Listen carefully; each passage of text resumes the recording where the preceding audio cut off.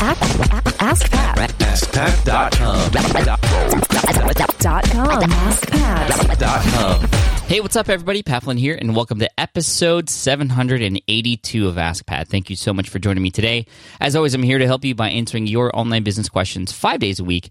We have a great question today from Denise, but before we get to her question, I do want to thank today's sponsor, which is FreshBooks.com, an awesome company that's helping you, or potentially you, but also helping me and millions of other small businesses with our business finances, from our income to our expenses, and especially our invoices. I use them for invoicing when I do coaching calls and consultations and things like that.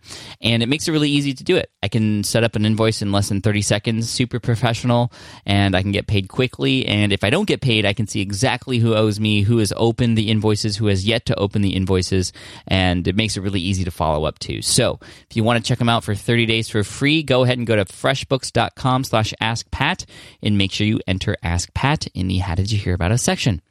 All right, now here's today's question from Denise. Hi, Pat. This is Denise. My question's about SEO and website redesign. When you redesigned your site recently, what precautions did you take to make sure you didn't lose ground in terms of your search ranking? I've got a site that ranks pretty well that needs a major overhaul in terms of how the content is organized. The site's enormous but confusing, but I'm afraid of what might happen to its searchability and ranking if I change the navigation strategy in some of the URLs, not just for blog posts, but for products and services and other information too.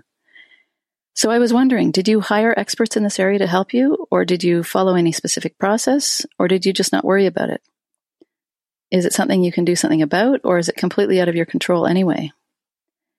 Any insights you can provide will go a long way to making me less anxious about this. So thank you. And I just want to end by saying you are awesome, and thank you for all that you do.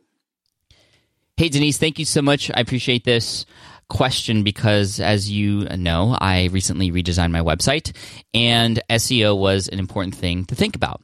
I didn't want to, as I've heard before, switch the design and have everything sort of crash or have Google not be able to find things anymore. Now, I do know that you're a little bit more at risk if you switch domain names because there's a little bit more involved with that. But even if you don't switch domain names, there's some things you have to look out for. And the one thing I did just to make sure everything was going to go well was to make sure that I had experts on board to make sure everything was going to be passing through the way it should. We did change a little bit of the URL structures when we began to reorganize some stuff and start to begin to create more categories and things like that. And again, there's just the experts were able to make sure that everything in terms of links that were being forwarded and redirected were being done so through what's called a permanent 301 redirect, which basically tells Google that, hey, this is where the site used to be and here's where it is now. Let's pass the Google link juice and SEO strength onto that new page.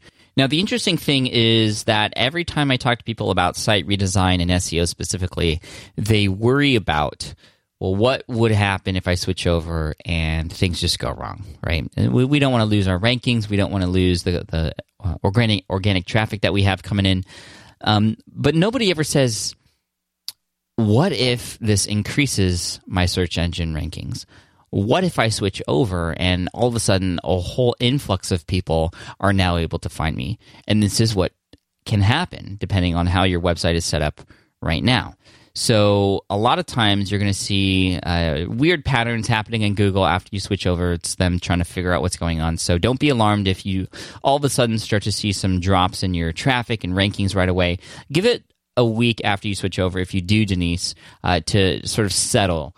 And you're going to find that in most cases that if it's done right, even if it drops a little bit, it's going to come back and come back even higher. And you may potentially get more traffic and more long-tail keywords being found, more and higher rankings for certain keywords that are important to you. And you may even start ranking for keywords that you never knew even that were important to you. So the best advice I can give you is if you have an established website and you want to really make sure that in the site redesign that things are going to straight up continue to work for you. You want to make sure that the URLs are all passing through if you are changing the URLs. If the URLs stay the same, there's really nothing else you have to worry about.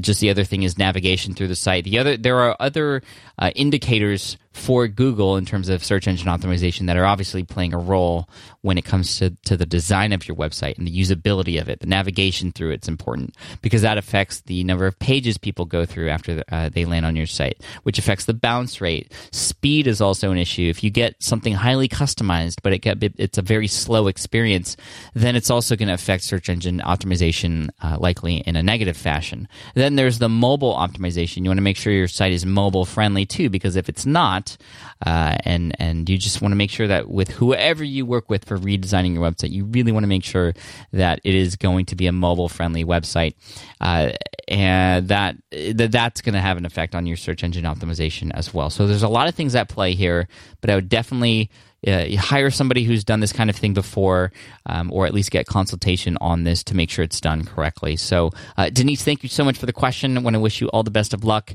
And thank you so much. So I want to send you an Ask Pat t-shirt for having your question featured here on the show.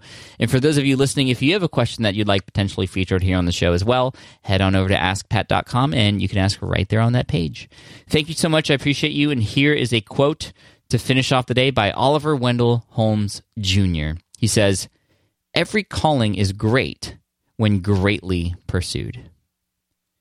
Thank you so much. I appreciate you, and I look forward to serving you in the next episode of Ask Pat. Bye for now.